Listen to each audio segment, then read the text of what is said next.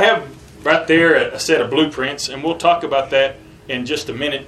But I want to talk about, as it's been brought up and introduced, the importance of God's plan and God's design with you this weekend. And Lord willing, I want us to spend time together and to emphasize and take notice of the fact, first and foremost, that God has a plan. He has a design. And that would apply in many things. He has a plan and design for your life. He has a plan and a design for the church. And that's what we're going to focus on primarily this weekend. But we're going to talk about that tonight in the most general terms and find these truths to apply in all areas of life. But specifically when it comes to God's plan and design for the church, our goal this weekend would be to increase your confidence and your conviction in God's plan for the church. As you read the scripture reading this evening, what came to your mind? When you read those verses, did you think of that as something that was descriptive of you and your life?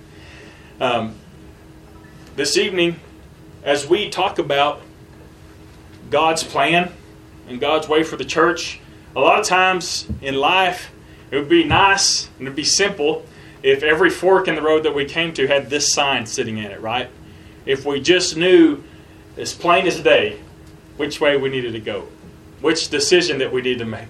What does God want me to do right now? And it'd be nice to have that sort of guidance available. And the reality is that a lot of times that we do, and we don't follow it. We don't. Sometimes we're ignorant of it. Sometimes we've come to know it and we've forgotten it. We don't apply it. We don't recognize that it applies. And so we want to think about the importance of doing things God's way. God's way of doing things is the best way to do that. And I think that I'd be fairly simple to get everyone's agreement on that this evening. I don't think you would probably be here if you didn't agree with that statement. And so we start off somewhere that we can all agree. God's way of doing things is the best. A lot of times people don't realize that God has a way of doing things. They don't think about God's plan. This is a set of blueprints. I don't know if everyone is familiar with what blueprints are. Essentially, it's the plan. It's the evidence. It's the drawing. It's the engineering, the architecture part.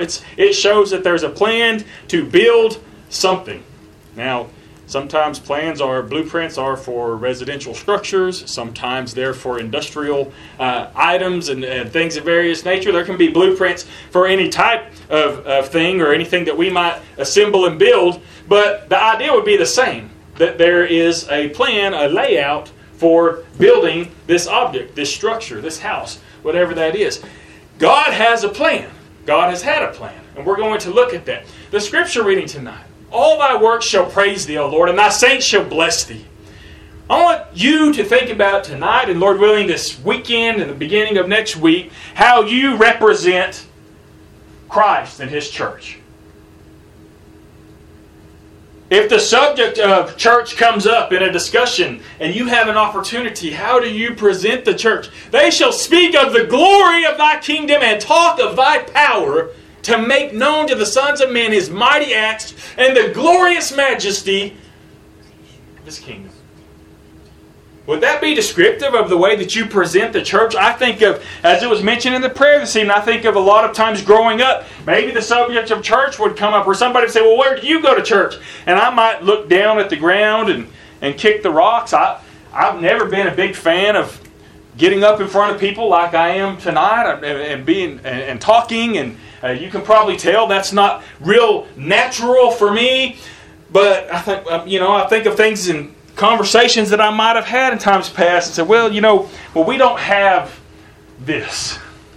And we don't have that or the other. And you can fill in the blank with whatever you want. But a lot of times, members of the church take the church and they compare it to some other organization or institution in the world and make that the standard. And then unknowingly or unintentionally, in their presentation of the church, make it seem like it's some sort of deficient organization that just doesn't quite have all the bells and whistles, but, we're few in number, but at least we don't do very much. Now, what is your presentation of the church? What does it mean? Is it something that is powerful? when you present it? Is it something that people need? Is it something that matters? Or is this just items of opinion? Thy kingdom's an everlasting kingdom, and thy dominion endureth throughout all generations. So the things that we talk about, when we look at God's plan for the church, we need to understand that His plan is not of a nature that has an expiration date. It's not something that's going to be outdated at some point, which is an idea that a lot of people seem to have. That if it's not new, it must not be good. When we think about the church, we should give a lot of thought to how we present it in our actions, in our body language, in our speech, and of great importance in our life, the way that we live. Realize that we are ambassadors for Christ, whether you intend to be or not, whether you consciously think about that day to day or not, you are. And you go out in this world and you represent Christ and His church. If you're a member of His church, you do. You're a representative of that kingdom. When we talk about doing things God's way, I want to start by noticing that doing things God's way is the way of faith. In the religious world today, a lot of people have a different idea of what faith is. Faith, you say one thing and you mean something, and somebody else hears it and it means something else to them in their mind. And so it's necessary, therefore, that we look at what the Scripture means when it uses this word faith. What does it mean to have faith? How do I know if I have faith or not? In Hebrews chapter 11 and verse number 1, also I might note up here, that's the New King James Version. My typical mode of operation is most of my scriptures are presented in the King James Version. I found that to be the most common pew Bible in the places that I go. And so most of my scriptures are in the King James Version. If they're not, I have them noted some other way. So if you'd like to follow along in your Bible, God bless you and encourage you to do that. If you'd like to follow along up here on the screen, well, hopefully we can do that as well. I always reserve the right to maybe throw some bonus material in there. Faith is the substance of things hoped for, the evidence of things not seen. I didn't understand that verse for a lot of years. I misapplied it a lot of times. I taught it and I said faith is evidence. Faith is the evidence. And so faith shows other people. Well, that's not what it says. What does the verse mean? Faith is the substance of things hoped for, the evidence of things not seen. Another translation, Young's literal translation, uses a couple of words that kind of jumped out to me. It says faith is confidence and conviction. Those are the two words it uses. As opposed to substance and evidence, it uses the words confidence and conviction. Faith is confidence and conviction. Do you have faith? Do you have faith in God's plan? Do you believe that God had a plan for the church? Do you believe that He has a plan for the church today? Do you believe that that matters? Do you believe that it's important, that it's significant? Confidence and conviction. If you go down to verse number 6, he says, but without faith it is impossible to please Him. For he who comes to God must believe that He is, and that He is a rewarder of those who diligently seek Him. In the absence of faith, it's impossible to please God. Confidence and conviction. How does that show? Are you confident and convicted that God has a plan for the church? You say, well, I'm confident. Or are you convicted of it? If you're convicted of that, then it will change the way that you live. Notice what he says here. Without faith, in the absence of that confidence and conviction, it's impossible to please God.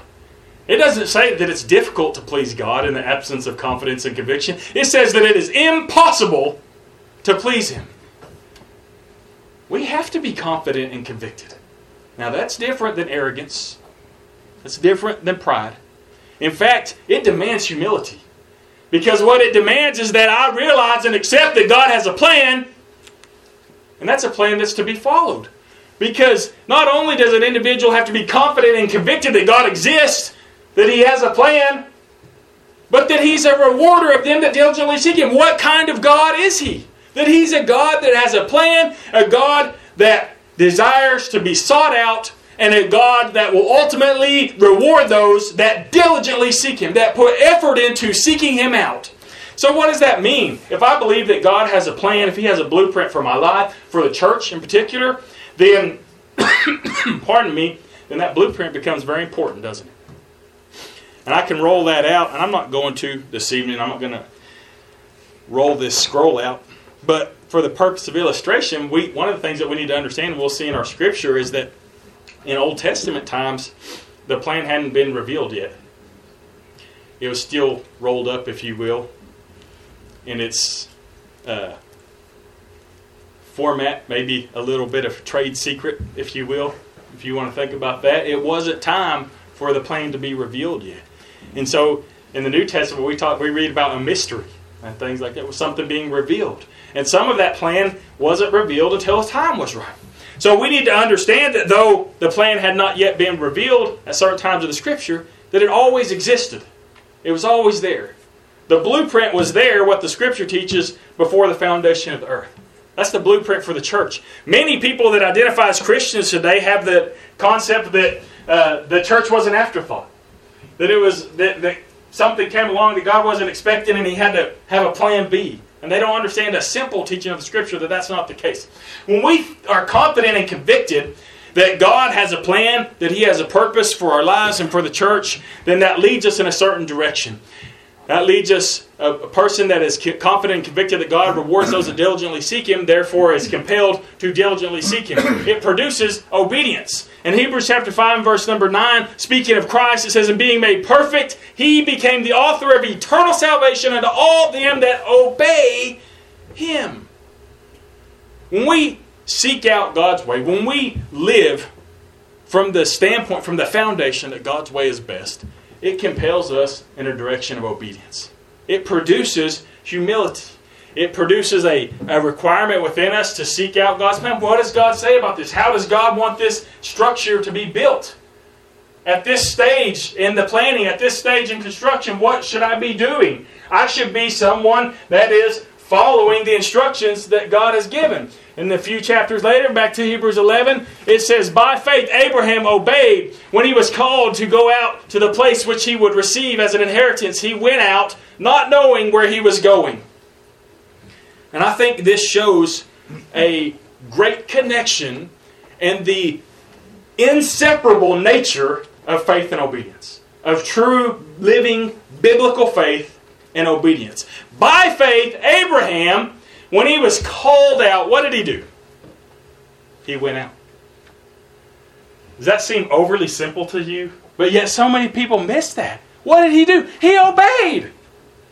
He obeyed God. God said, "Come out," and he obeyed God. Notice something about this that would be an insurmountable obstacle to many people. Not knowing where he was going. How many people would do that? How many people have that kind of faith? Okay, okay, but first you got to tell me where I'm going. I need to know what the end of the thing is. I need to know where you're calling me to. And Abraham was given certain promises, but he didn't know where he was going. He didn't know the end of the thing from the beginning. But he believed in a God that did. He believed in a God that did. So when he was called out, he went out. And he patterned and he showed us that obedience. And as what the Scripture says or identifies as the father of the faithful, that's the kind of faith that we ought to have. And I want you to take note of this idea of not knowing where he went. And ask yourself, are you an obedient child of God? Are you the kind of faithful individual that Abraham was? We talk about the church. Someone says, well, what difference does this make? And we're not getting into specific application just yet. But maybe we're discussing something. How should the church do this? How should we organize the church in this way?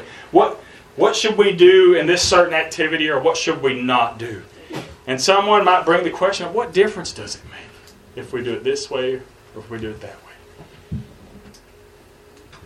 Tell you the answer, one of the answers to that question is, I don't know. I don't know the end of the thing from the beginning. Do you always know the end of the thing from the beginning? It's a difficult challenge, but God knows the end of the thing from the beginning. Abraham, when he was called out, went out. Look what Jesus said in John 14 and verse number 15. If you love me, keep my commandments. We talk about the necessity of obedience to God. God's way being best, and seeking out God's way as a way of obedience, seeking out obedience to God is what it means to love God. It's inseparable from the concept of loving God. And I talk to some people that get upset about the necessity of this idea of obedience being required to be saved. Though we just read it in plain language from the Scripture that He's the author of eternal salvation to all them that obey Him, they get caught up in their mind. The people twist and wrangle and they take Scriptures like that we're not saved by works. And they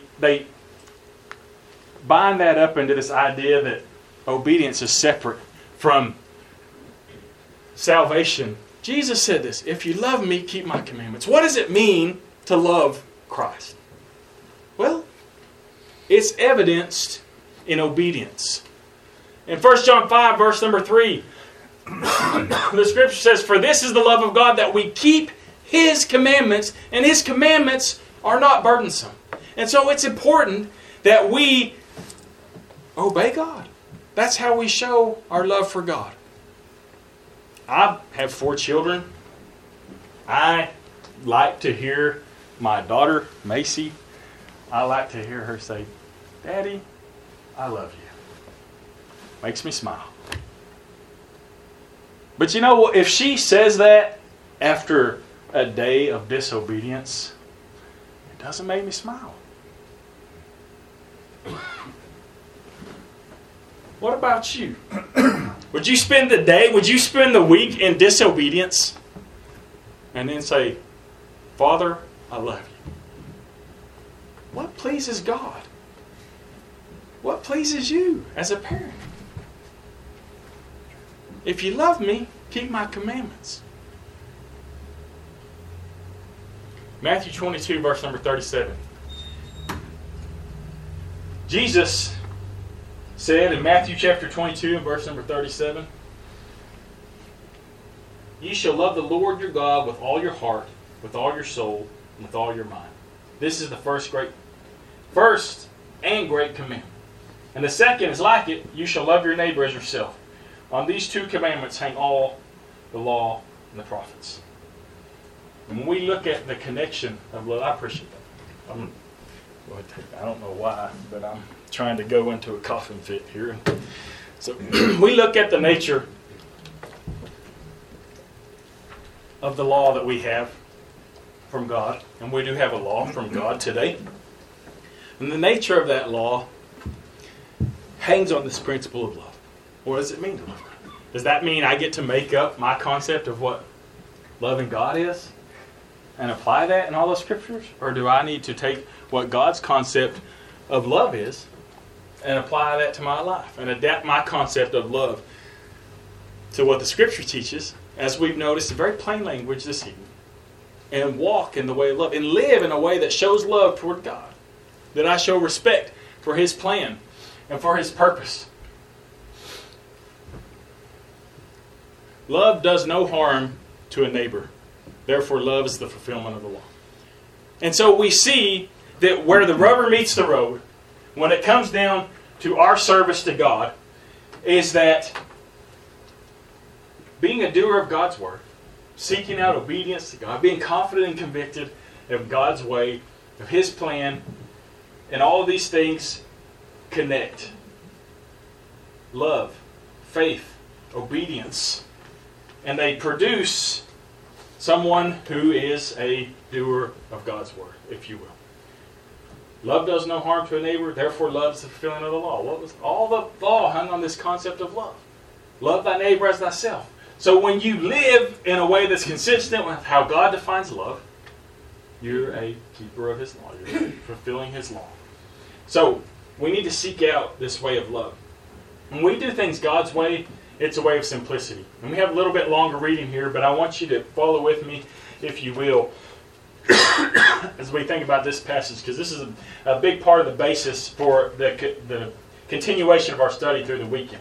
He says, for this reason, I, Paul, the prisoner of Christ Jesus for you Gentiles, if indeed ye have heard of the dispensation of the grace of God which was given to me for you, how that by revelation he made known to me the mystery, as I have briefly written already, by me the mystery, as I have briefly written already, I'm jumping back and forth, by which when you read ye may understand my knowledge in the mystery of Christ, which in other ages was not made known to the sons of men, as it is now being revealed by the Spirit to his holy apostles and prophets, that the Gentiles should be fellow heirs of the same body and partakers of his promise in Christ through the gospel.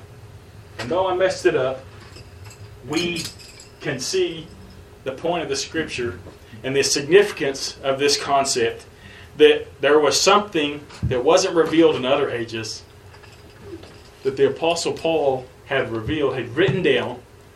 And what did he say about it? He said, for 90% of you, this is above you. You'll never be able to figure it out. But no, he said, when you read, you can understand my knowledge in the mystery. So I have explained to you what was previously rolled up and not revealed. He's opened up the blueprints for the church and laid them out. He said, yeah, invite you. Come look at this. And I worked sometimes in a construction industry or with and for a plumber. And so a lot of times we get into sessions like that where a builder comes and he rolls out the blueprints. He says, come here, I want to talk to you about this. And we start seeing the plan. And this is where we want. This is what we need. How are we going to make all these things work together? This has been laid out and revealed. And what's the end of it? Fellow heirs, the same body. The reference here is God's plan for the church. The language that's used is if you read the whole of Ephesians and you understand the context of Ephesians, he talks about the eternal purpose of God. That the church comes to this point according to the eternal purpose, according to a blueprint that existed before time began. And God has now revealed that and rolled that out, and he's made his plan and his purpose for the church known. And if we're confident and convicted that that existed before time began, and that God is a rewarder of those that diligently seek him, what kind of God is he? That's the kind of God he is. He's the kind of God that can see the end of the thing from the beginning. And this is important because this is where you need to recognize humility and the temptation that each of us have for pride. Because we say, what's it going to hurt if we change this up a little? What's it going to hurt if we modify this a little? I bet you know what? I bet I could roll out Jeremy's plans here. And I can say, oh, these are decent plans, Jeremy. But you know what would be better is if we move this over here and rearrange this over here. Now, knowing what field he's in, I can tell you this. I'm completely ignorant of it. This looked like a valve when I peeked at it. I don't even know. It looks like a bunch of controls or something. I bet if I did that Jeremy would be able to come along and say, now, Clint, what you don't understand is if you do that, you're going to have a train wreck on your hands.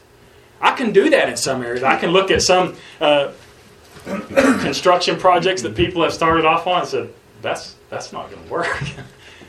I can walk into a construction project and sometimes I can say, well, this looks like a well-oiled machine. This looks like a plan that's being executed smoothly and go well. And I can walk into other situations and go, do they even have a plan? Does anybody know what they're doing here? Because there's some things that are just a disaster like that. I can't see the end of the thing from the beginning. Can you? Answer that question when you think about, what's it going to hurt if we do this? Know that you can't see the end of the thing from the beginning. I want to give you an illustration of how terrible I am at this. When Levi was a little guy, and Levi's my oldest, and he's 15 now, so he's catching up on me. But when he was somewhere in here, I had this masterful plan. We're at a Golden Corral, and he sees this Superman action figure inside one of those little crane machines. You know what I'm talking about? With the little claw. And he said, Dad, I want that Superman. I said, this is a chance for me to be a good parent. I'm going to teach my son a lesson. I say, son, these machines are designed to take your money and give you nothing back. So I'm going to teach my son a lesson. Don't waste your money on these dumb machines. They just take your money and you don't get anything for it. And so, come here. This is worth $1 to teach my son this lesson. So I put my dollar in, and Superman sits in the middle of this pile of toys buried up to his waist. Anybody who's ever played the claw game knows that's not happening. Superman's not coming out, right? And lo and behold, I drop the claw over Superman, and the claw snatches Superman up and digs him out of all those other toys and brings him right over to the bucket and drops him right down the hole. Plan failed. Because now I got my second son going, Dad, what are you getting for me? I said, no. Let's go. We're getting out of here. Plan failed. See, I thought I had it all figured out. This was so simple. I can teach my son not to waste his money on these dumb little machines. And instead, he gets the complete wrong lesson. Dad can do anything. No. I kind of like for him to think that, but no. Because someday they're going to figure out that I can't. Then they're going to be disappointed. So they might as well just understand up front, I'm going to mess up. I don't have all the answers. Those types of things. So when we make a little adjustment to God's plan, what's the harm? I may not be able to tell you that. And understand this, when you talk about the church with people, and someone says, well, what's the harm in doing it this way? Maybe there's no revelation from God about that. Maybe we're talking about something that really doesn't matter, because He's given us all things that pertain to life and godliness. So if it matters, we've got information. Just because we haven't found it doesn't mean the information doesn't exist. But He's given us all things that pertain to life and godliness. Now if He's revealed something, and the question is, what's it going to hurt? I don't have to know the answer to that to know it's not as good as God's plan. Whatever God's plan is the best, because God can see the end of the thing from the beginning and bring it to pass. That's what Isaiah said. The prophet Isaiah, that was a message that he had from God to the children of Israel. He said, find a God like me who is able to declare the end of the thing from the beginning and bring it to pass. That was God's challenge. Can't be done. You can't do it. I can't do it. So remember that the simplicity that we find in God's Word might be something that's of subtle nature, and sometimes things are so simple we just gloss right over them and we don't put enough importance on them. And I think we're going to see that as the case with some of the points that we talk about later in this week. You go, that's right there, it's plain as day. I don't really see why we need to talk. Some people have taken and said, what's the harm in doing it this way?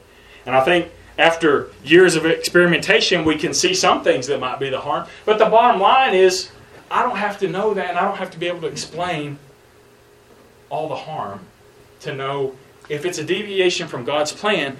If it's not by the blueprints, then it's not as good as God's plan. I fear lest somehow, as the serpent deceived Eve by his craftiness, so your minds may be corrupted from the simplicity that's in Christ.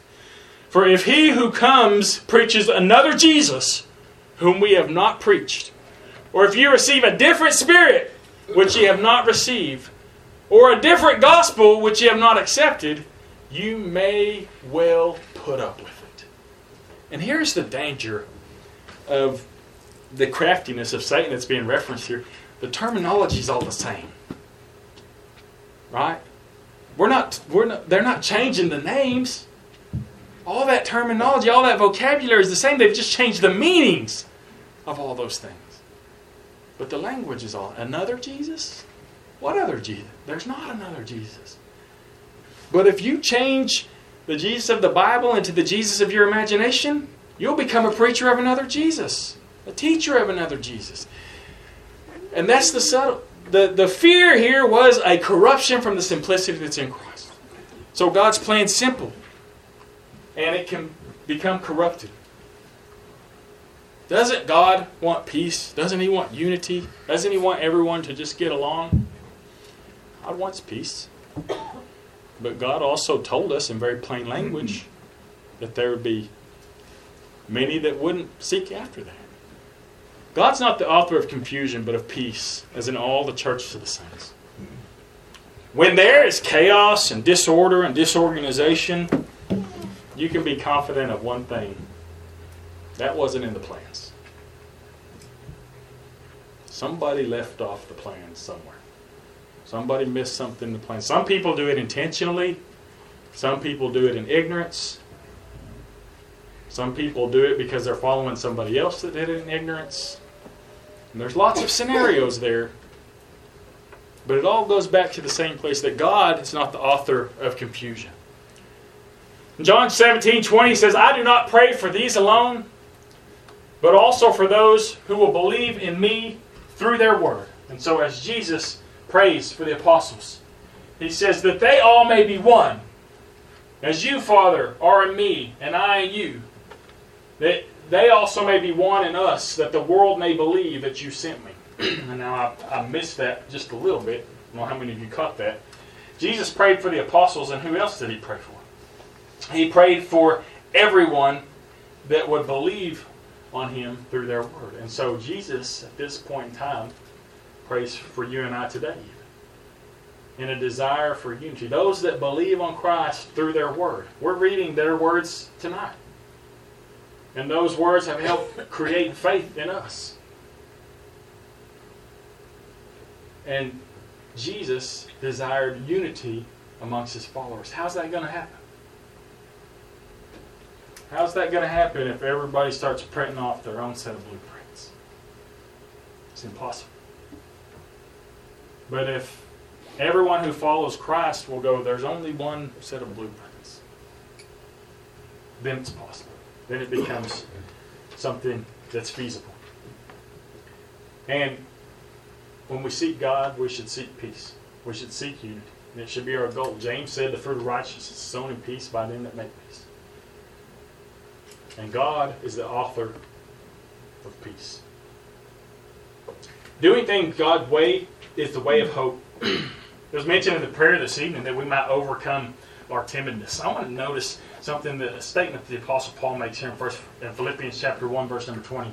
He says, according to my earnest expectation and hope, that in nothing I shall be ashamed, but with all boldness, as always, so now also Christ will be magnified in my body, whether by life or by death. Doing things God's way in the relationship of hope. And what hope provides in doing things God's way. Apostle Paul says that according to this earnest expectation and hope, that in nothing he'll be ashamed. That earnest expectation and hope, those terms are defined as an intense anticipation and an expectation. So those are the concepts that are being described here in Philippians chapter 1, verse 20. So it's the idea of, I really, really want this to happen. That's kind of like making a wish when you blow out the candles on the birthday cake, right? I really, really want a pony.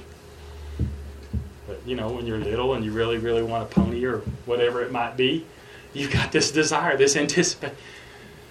But as you grow up a little bit, you don't really expect to get a pony, do you? What's an expectation? It's not a wish. It's not some fleeting desire that I wish I would win the lottery.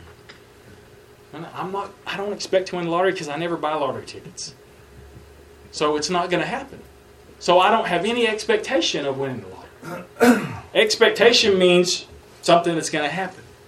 Hope produces boldness. You expect Christ to come back someday and be the inspector of the building. You know, whatever industry it might be in or structure it might be, typically there's somebody that's going to come along with a clipboard, right? And check to see that things have been done the right way. Are you confident and convicted? Do you expect him to come back and to return? And is that making a difference in the way that you live, in the way that you present the church, in the way that you talk about the church when you're at work, when you're at school, when you're in your home, with your children? Does God's plan matter?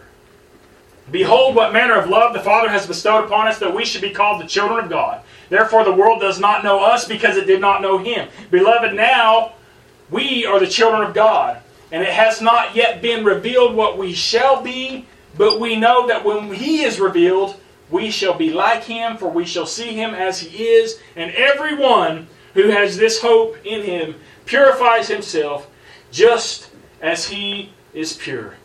Everyone that has this hope, what's the hope? It's an expectation of Jesus coming back, of seeing him like he is. of being known as you're known of Him. All these things. He says, we don't know what we're going to be like yet. We can't see the end of the thing from the beginning. But God can. He knows what we're going to be like. And He reveals enough for us to know something, and the important lesson of this verse, the application that I want to make tonight. Everyone who has this hope in Him purifies himself just as He is pure. When we talk about doing things God's way, and God's way being the best way, that applies to all of your life. And it applies to the church, the way that it's purposed and organized and built, and the way the Lord intended for that to be done. Do you have a confidence and conviction that God's way is the best? What does that mean? What does that mean when it comes to the church? What if you, either in ignorance or rebellion, opened up God's blueprints for the church and you said, you know what, this is great and everything, Lord, but I'd really like to see this room expanded a little bit, and these items moved over here to the side, and a little bit more attention given to this. What does that flow from? Who would look at God's blueprints for His church and make a statement even remotely similar to that? How would you feel about that if somebody did that? So let's look at God's plan, eternal purpose for the church. And somebody came along and started talking about how they like to change it up. I feel real uneasy about that. I hope that you would too. I hope that you realize that God's got a plan for the church. I hope that you're confident and convicted that His way is the best. And that bleeds over into your life so that when you talk about the church, you don't present it as some sort of deficient organization that just doesn't have all the bells and whistles that everybody else has, but that you present it as a glorious kingdom. A powerful kingdom that was designed in heaven. The initial phases of its construction were overseen by Jesus Christ Himself. That payment was made by the only one who could make payment. When Jesus shed His blood. Scripture says He purchased the church with His own blood. He designed it, planned it, laid the foundation, paid the price, and He builds on it every day that the gospel is preached. Every day that someone expects earnestly to see Him as He is at the end and to be judged for all of eternity, and they purify Himself as He is pure. It makes a difference in the way they live and the way they talk. And yet sometimes, because of the world around us, we become timid and we change our approach and how we talk about the church. As we begin to wrap up this evening, I want to notice one last point on doing things God's way, that it's the way of wisdom. In Psalms 104, verse number 24, He says, O Lord, how manifold are Thy works! In wisdom hast Thou made them all. The earth is full of Thy riches. How manifold are Thy works. You know, when you roll out a residential set of blueprints, there's lots of pages. One page be for the foundation, one page for the plumbing, one page for the electrical. Each layer has a designer and one who will execute that design. Everything that God does, He does in wisdom. He didn't do anything hastily because He wanted to clock out at 5. And so he slopped the plans together at the last minute. Run into that a little bit before on residential work. But you can be confident that that's not the case with God's plans. Everything that He's ever done, He's done in wisdom. A wisdom that's so far above yours and mine that words can't even express that. In Romans 11, verse number 33, oh, the depth and the riches both of the wisdom and knowledge of God, how unsearchable are His judgments and His ways past finding out. What difference does it make? I may not know. I may be able to tell you it makes a bad difference. But I can tell you this tonight with confidence and conviction about any variation from God's blueprints. It's a downgrade. Plain and simple. I can tell you that with confidence and conviction. It's not as good as the original. In Matthew chapter 7, verse number 22, I'd like for you to keep these words in your heart and your thought and your mind as we go through the weekend, Lord willing. Jesus said, many will say to me in that day, Lord, Lord, have we not prophesied in your name, cast out demons in your name, and done many wonders in your name?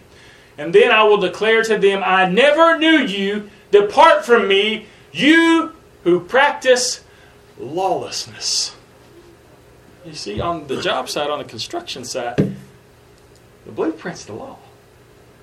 And if you do things by the law, by the blueprint, then whatever field you're in, whether you're the electrician or the plumber or the framer or the painter or whatever field you do, you can say, well, I did it by the plan.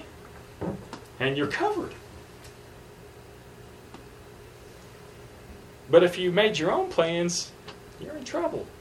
When the one who bought the property, when the one who oversees, when the one who made the plans shows up,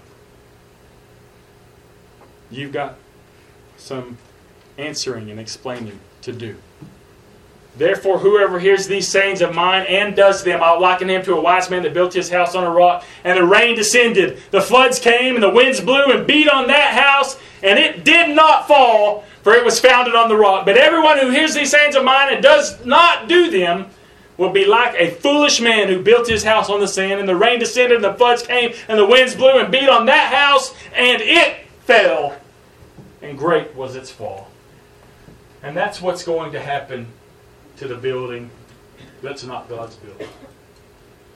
To the ones who have changed the blueprints and built great structures in His name to present to Him, to say, Lord, look what we've done. What's He going to say? What's His reply going to be? We don't have to speculate on this subject. Jesus told us. He'll say, I never knew you. Depart from me, you who practice lawlessness. You that were so arrogant that you made your own set of plans and threw mine off to the side and did whatever you wanted. So the path of wisdom is follow God's plan. Let's do what God says to do. Are we looking for God's way? Ask, and it shall be given to you. Seek, and you shall find. Knock, and it shall be opened to you. For everyone that asketh receiveth, and he that seeketh findeth, and to him that knocketh it shall be opened. And so, it's about looking for God's plan. Some of the things that may seem simple, some of the things that you might say, well, I've heard people say, when we talk about the organization and the structure of the church and things of that nature, I've heard people say, well, I don't think that matters. Well, if it doesn't matter, then that's great. But what if it does matter? And you think it doesn't matter? Who wins there? The answer is God does. If God said it, then it matters. That's not complicated. Jeremiah 29:13, ye shall seek me and find me when you search for me with all your heart. When you read, you can understand. And if that's your goal, is to please God, if that's your goal is to say, what do the blueprints say? How do we need to do? Then you'll find it when you seek Him with all your heart. Maybe when you begin that search and that endeavor, and you begin inspecting the building that you're working on, you'll see that you have knowingly or unknowingly started a remodeling project. Everyone that has this hope in Him purifies himself, even as He's pure. So it may be that you need to tear some things down, and you need to get them built the way that the blueprints say to build them. It may be slight variations, it may be big things. But what comes down to and what matters and what's going to determine whether or not you're going to do that and you're willing to do that is whether or not you're truly seeking God with all of your heart, or if there's something else that's driving you. And so when it comes down to everyday living and the way that you live your life, are you seeking Him with all your heart? When it comes down to the church and your thoughts and your views and how you discuss the church with other people, it's going to come down to what's in your heart and whether or not you have the confidence and the conviction to seek after God and do things God's way and to speak of the glorious majesty of His kingdom. And to share with others how important God's plan is and how far above anything that man could ever devise God's way is. God's way is the best. We can say that in the superlative way, the most that our language can possibly express. God's way is the very best way. And any variation from that is a downgrade. It's a step away from the very best way. So let's increase together this weekend our confidence and conviction in that God's way is the best. That it might produce in us more wisdom. Simply hearing the words of Christ and doing them. That we might grow in hope. That expectation of seeing Christ as He is. And that hope might produce in us the boldness that we need to talk about the glorious majesty of God's kingdom. That it might help us understand the simplicity that's in Christ. And help us cut through the fog of all the deception that's out in the world. That we might grow in love for one another and love for God. That we might seek out obedience on all of that based on our faith in God's Word. Confidence and conviction that His way is the very best. The lesson's yours this evening. If you're here tonight and you're subject to the gospel call, perhaps you've been taught the gospel of Jesus and you know that you need to obey it. There's no other plan for salvation. There's God's way, and then there's somebody else's. You can fill in the blank. Maybe it's yours. But God's way is the way. Jesus said, I'm the way, the truth, and the life. And no man comes to the Father but by me. If you need to obey Christ in baptism, we would encourage you to do that. If you've done that, and your life isn't what it ought to be, perhaps you need prayers of the church for strength or encouragement. If you're present tonight and you have a spiritual need that the church can assist you with, please let that be known by having a seat on one of those front pews while together we stand and sing the songs.